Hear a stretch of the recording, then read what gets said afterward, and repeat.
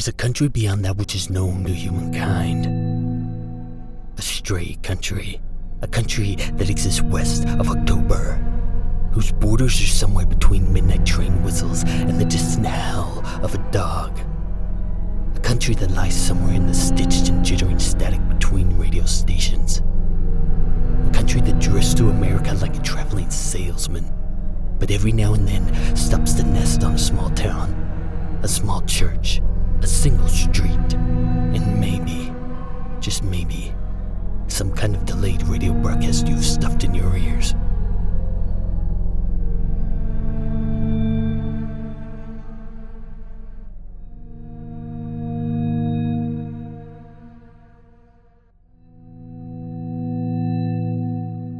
Chapter 43. Thank you for tuning in. The janitor looked at the clock. Only 3:33. Dawn was still a long ways off. But something in the wind sounded closer than the dawn. He listened. Didn't hear it again. Looked to the boys. They hadn't heard it. No. Why would they have? They hadn't sat around a hand-carved radio as children, listening to Franklin's fireside chats. But something in the wind, yes, something far off, riding the night winds, sounded like a stray broadcast. Something from 40 years ago, waylaid somehow, some way, coming now down the street like an emaciated broadcast. Hurling and husking and wheezing on deflated lungs. Something Roosevelt had only whispered, then gotten lost somewhere in the machine of noise.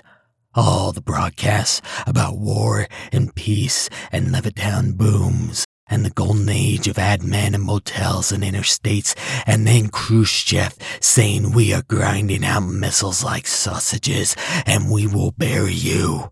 And Kennedy's assassination was buried by the sound of 100,000 broadcasters crying for the dead president, then Vietnam, and 10,000 news reporters crying for the dead generation, kids sent to kill for all the white-hot gospel of containment, and Moon Man and Eagle's Landing, then Nixon and McGovern duking it out via television, and Watergate, and all the chatter of 200 million Americans wondering how a president could salt them like slugs, and the Challenger explosion under the skirt of Reagan playing the best goddamn Walt Cleaver the country could ask for.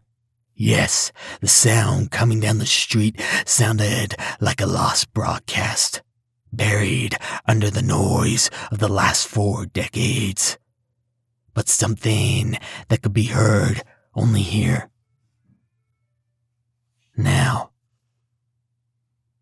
In the muteness of long after midnight suburban streets, the janitor looked at the clock. Only 3:33. Dawn was still a long ways off. But something in the wind sounded much closer than the dawn. He tuned his ears, picked up the broadcast, looked to the boys. No.